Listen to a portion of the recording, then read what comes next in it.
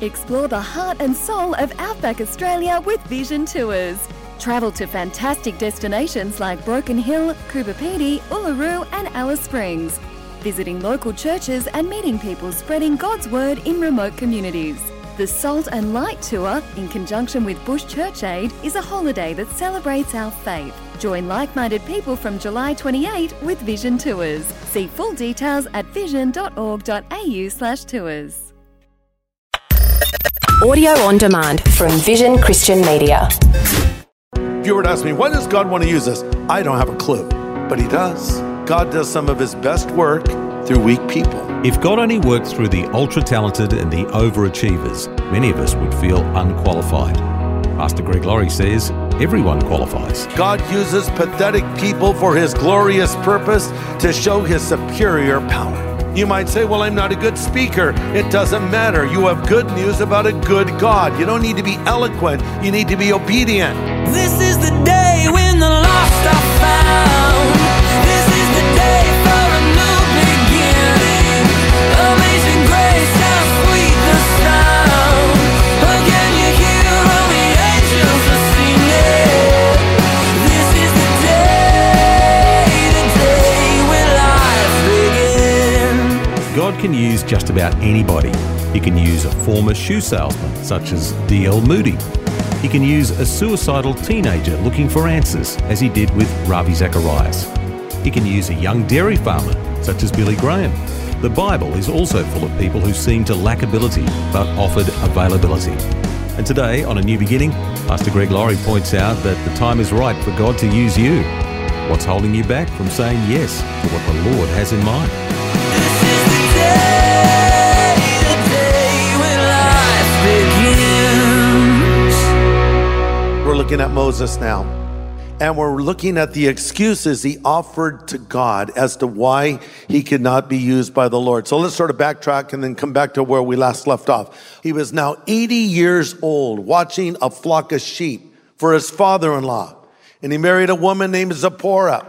And suddenly there's a bush that will not stop burning, and the voice of God comes to him through the bush, and the Lord says, I've seen the oppression of my people who are in Egypt. I've heard their cry because of their taskmasters, and I know their sorrows. And then the Lord says, I'm calling you to go and deliver those people. Moses is saying, not me.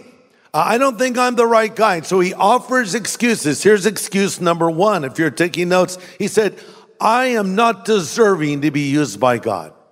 I am not deserving to be used by God. Exodus 3:11.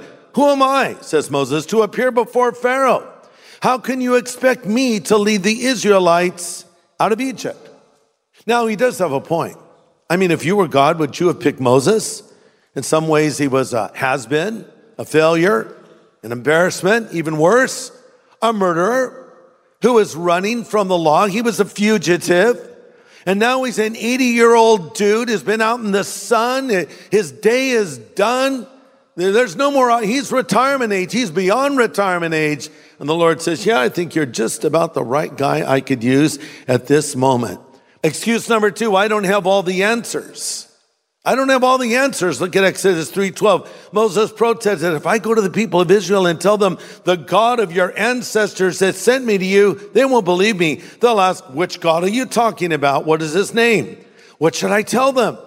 God replied, I am who I am. Just tell them I am has sent me to you. I love that. And then Moses says, excuse number three, I'm not a good speaker. Exodus 4:10 now, next chapter. Moses pleaded with the Lord, oh Lord, I'm just not a good speaker. I never have been, and I'm not now. Even after you have spoken to me, I'm clumsy with words. And so Moses says, I can't do this, Lord. I'm just not the guy. And then he says, number four, I'm not qualified. He said, Lord, send someone else. So basically, Moses says, I have a brother. His name is Aaron. This guy is the silver-tongued orator. This guy knows how to communicate. He's a wordsmith. He knows how to verbalize truth. Get him to do the talking. I'll go along. I'll participate, but I'm not your guy. And the Lord acquiesces. The Lord agrees. And I would just say to that, careful what you wish for, you might get it. I heard about a couple, 65 years old, both of them were, and they'd been married for 35 years. So it was a big day. So they're celebrating. What a milestone. We've been married 35 years, and isn't it fantastic? And suddenly a genie appeared. True story. And the genie said, because this is such a significant day, I'm going to give to each of you one wish. All right, what do you want? He says to the wife. She says, well, I'll tell you what I'd like is, I love my husband so much. I'd love to be in an island in the South Seas somewhere, surrounded by beautiful turquoise water, white sand. That's my wish, genie, to be in a beautiful tropical island with my husband. Poof! There they are together. Husband says, one wish, huh? He looks over at his wife, 65 years old. He says, genie, I would like a wife 30 years younger than me. Poof, he was 95 years old. So careful what you wish for, you might get it. And here's why this was a bad idea. Because Aaron made a mess of things. One day the Lord was calling Moses to run a very important errand, to go up to Mount Sinai and receive the 10 Commandments, written by the finger of God on tablets of stone. He said, Aaron, I'm leaving you in charge. Behave yourself. Do the right thing. See you soon. As he's coming down from Mount Sinai, Moses hears a lot of noise down in the camp where the Israelites were. At first they thought it was a war. As they got closer, it was a party, and Aaron was in charge. What does Moses see? He sees a golden calf, and the people are dancing around it naked, worshiping it. Moses looks at Aaron like, what's going on? Aaron says, I know this looks bad. I can explain everything. Well, what happened was Aaron said to the people, bring all of your gold, your earrings, your jewelry, your bling, and we're going to melt it in the shape of a calf.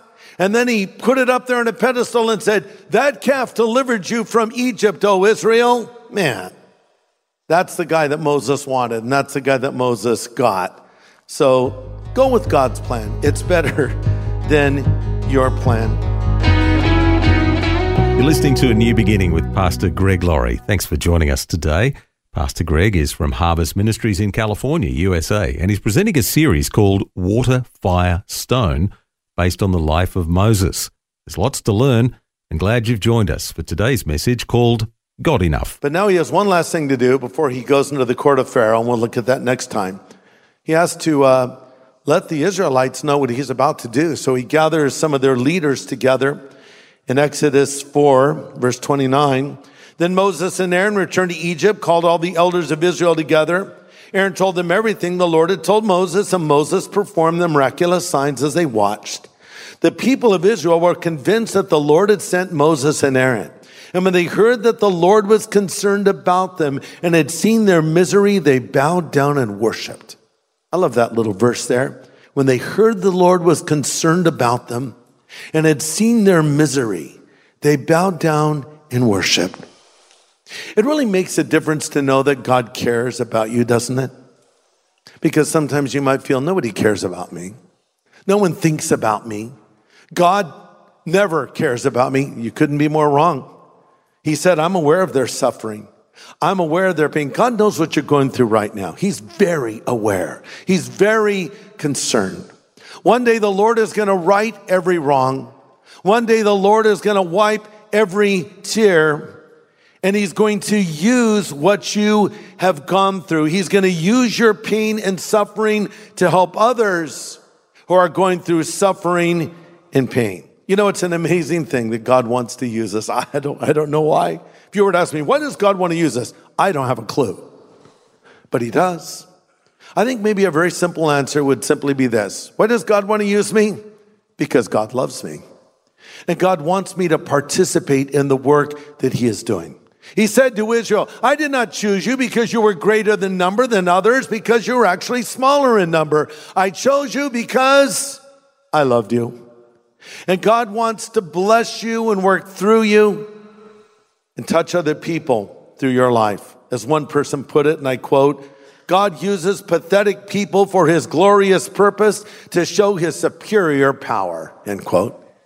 I like that. He uses pathetic people, that's us, for his glorious purpose to show his superior power. You say, well, God could never use me. Let's go over those excuses one more time.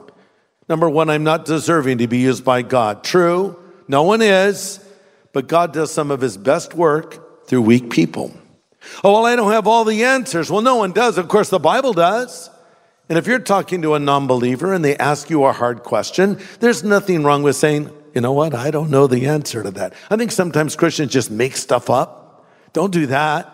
I don't have the answer, but I'll find it for you. Or you might say, well, I'm not a good speaker. It doesn't matter. You have good news about a good God. You don't need to be eloquent. You need to be obedient.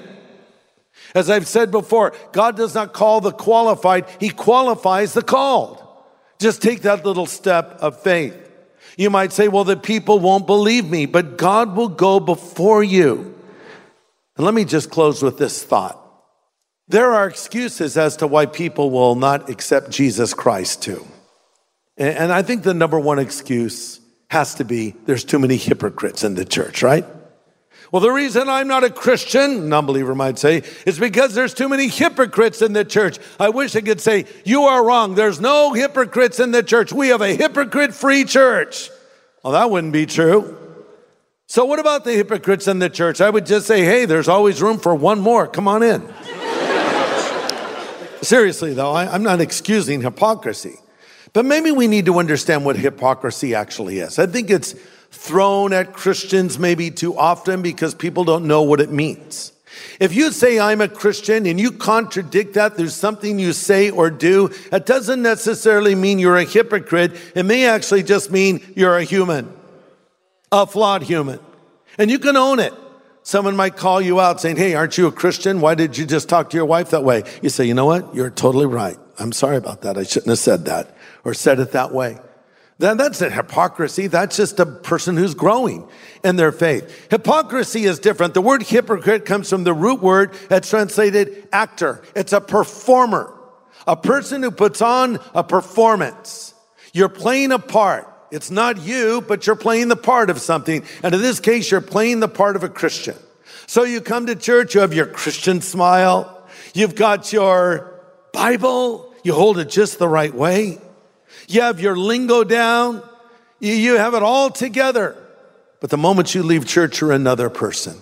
And you live like that other person without God, without faith, without obedience for the rest of the week. And then you show up at church and put on your little Christian mask again. And that's what a hypocrite is. It's an actor. We don't want to be that. But if you fall short, you're just a person who's growing in their faith. But look, here's what I would say to you.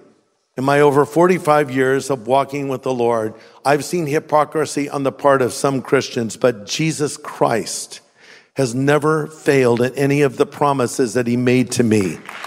He's been faithful. And I didn't sign up 45 years ago to follow Christians. I signed up 45 years ago to follow Jesus. And that's what we all need to do, follow him. Because I'll tell you what, when you stand before God on that final day of judgment, the old too many hypocrites in the church excuse will not hold water. The Lord will say, what did you do with my son, Jesus Christ? Well, there were too many hypocrites in the church. The Lord might say, you're really going with that? That's it? I called you. I sent my son to die for you. I paid the price for your salvation, and you're going with a hypocrite excuse? It's not even a good one. There are no good ones, no good reasons. And so stop hiding behind that and come to Jesus, because you see, he has the answer to your questions. He has the solution to your problems, and he can take your sin and remove it from you and give you a new purpose and meaning in life that you've never had before. And best of all, he guarantees that in the afterlife, you will be in heaven. Is there anything more important than that? Listen, if being a Christian meant you accept Christ, you live a really hard, difficult life, and then you go to heaven, I'd go with that. That'd be good. But that's not the promise. Yes, you will go to heaven, but he'll guide you in this life. He'll give you peace in the midst of your hardships in this life. He'll provide for you. He'll touch you. At times he'll heal you. He'll take care of you. He'll protect you. He does so much more for you. But you must come to him and say, Lord, I know I'm a sinner and I know I need Jesus. So as we close in prayer, I'm going to extend an invitation for anybody here that wants to ask Jesus to come into their life and be forgiven of all of their sin. And if you need to do that, respond to this invitation right now as we pray. Let's all bow our heads for prayer, if you would please. Father, speak to the hearts of those who need Jesus today, wherever they are. Speak to them because your word is truth and they need Jesus. And we pray that they will come to their senses and come to you now. In Jesus' name I pray. Amen.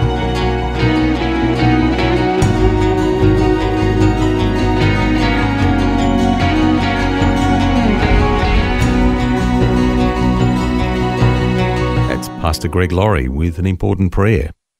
And if you'd like to make a change today in your relationship with the Lord, Pastor Greg would like to help you to do that right now. As you've been listening to this today, maybe you've heard another voice. By that I mean, you heard me say a few things, but you heard God's voice speak to you deep in the recesses of your heart.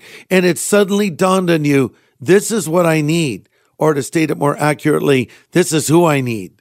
I need Jesus and I want Jesus, but maybe you don't know how to make that connection. Let me help you. Pray this after me right now if you want Jesus Christ to come into your life. Lord Jesus, I know I am a sinner and I am sorry for my sin and I need your forgiveness right now. Would you come into my heart and my life as Savior, as God, as friend? I choose to follow you from this moment forward. Thank you for calling me and accepting me and forgiving me. In Jesus' name I pray. Amen. I know that was a relatively short prayer. Maybe you felt something as you prayed it. Maybe you felt nothing. That doesn't really matter because God's word says, these things we write to you that believe on the name of the Son of God, that you may know that you have eternal life. It doesn't say, so you may think you have it, or you may hope you have it if God's in a good mood. No, that you can know it. And I want you to know, if you pray that prayer and meant it, Jesus Christ, the Son of God, has come into your life. So congratulations. You're now a Christian. Now continue to follow the Lord. Thanks, Pastor Greg. And if you've just made that change, welcome to the family of God. We'd love to help you as you begin to walk with the Lord. We'd like to send you something called our New Believers Growth Packet. It's free of charge for those who've made a first-time commitment to the Lord today. Just ask for it when you call 1-800-00-50-11. Well, tomorrow, Pastor Greg looks at the way we sometimes ignore the clear call of God on our lives. It's a study from his series Water, Fire, Stone, a study in the life of Moses. That's tomorrow, same time, right here on A New Beginning. This is the day when life begins. Now, for a copy of Pastor Greg's full message from today, get in touch with Vision Christian Store. It was called God Enough. Just go to visionstore.org.au or call 1-800-00-50-11. Station sponsor. Thanks for taking time to listen to this audio on demand from Vision Christian Media.